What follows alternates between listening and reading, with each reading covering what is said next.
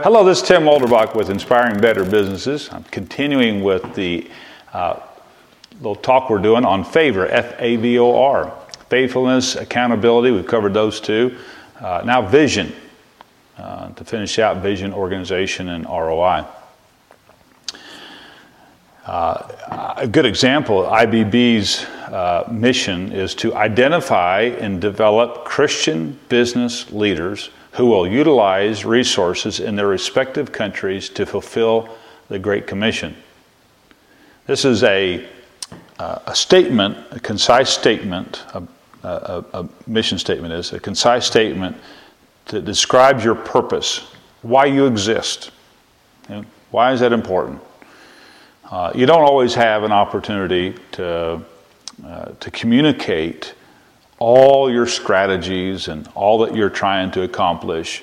So you want to remind others and yourselves internally, both externally, what it is you're about. You know, you've heard the old saying, not being able to see the forest for the trees.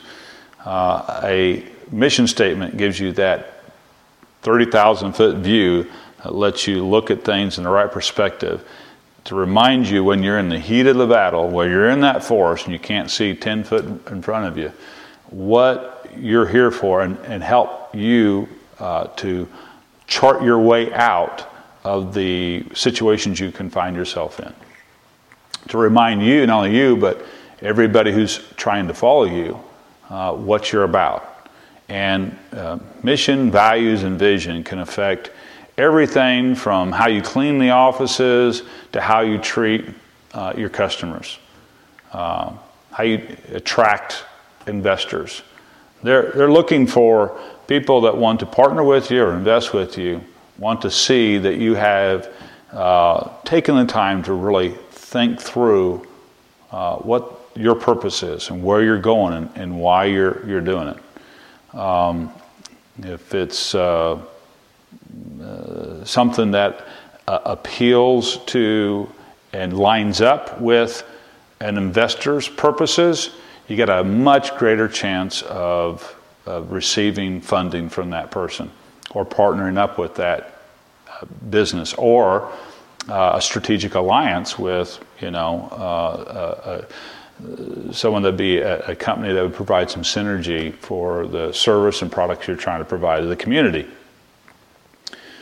So I mentioned three different things that we categorize under vision: mission, values, and vision. And it's often asked, what's the difference between a mission and the difference between that and a vision? Like I said, a mission is, what is our purpose? Why do we exist? A concise explanation of your reason for existence. Your purpose, where's your overall intention. But a vision, generally shorter, more concise, it looks forward. It creates a mental image of the ideal. It's what you want to achieve. A lot of times you'll have timelines put on it.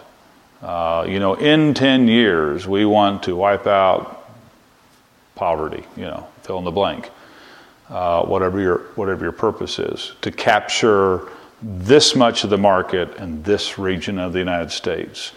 We want to, by 2030, accomplish this goal. And then those will always serve as a reminder for you and for your company, and will affect everything that you do, and will attract like-minded people. I mentioned that I worked for that foundation, and we had a very clear set of vision and mission, and these goals that we had that we called buckets. And one bucket was widows and orphans, and another handicap, the unborn, and evangelism. Those are 4 areas that we really focused on. Not that we wouldn't partner up with people on other endeavors, but we would really focus on those areas. You really got our attention if you helped us fulfill our vision. And that's something to be really attuned to. If you're going to approach somebody, an investor, a banker even, a donor, do your homework first. Find out what they're about. You can save yourself. You can save them a lot of time. You can save yourself a lot of time. I served as an executive director at a nonprofit, and I was going through the drawers, the desk that was used by the previous director, and I pulled out this clipboard, and it had 120 names of potential partners that we could approach for investing in our work. I saw a check under the no by all of them, and almost all of them, and a few that just were left blank.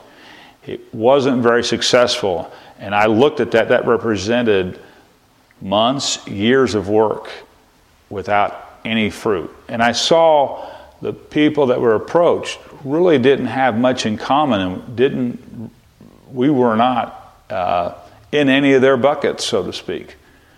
So important to line ourselves up. I'll end with a biblical principle. Where does vision come from? I believe we are all born with a vision, and it's up to us to discover it. Isaiah 48 says, God told Israel through the prophets, I'm going to tell you beforehand what I'm going to do, so that when it happens, you don't give credit to anybody else but me. And it is wholly in God's nature to share with us why He gave us natural gifts and talents and the spiritual gifts that we've been given, so we can become in tune with the vision for our lives and partner with people that share that vision. Because it's not until to really reach the highest and best use of our life, it's not until we surround ourselves with like-minded people and demonstrate the lengths and breadths and depths and heights of God's love and the manifold wisdom of God that we are to be put on display on this earth.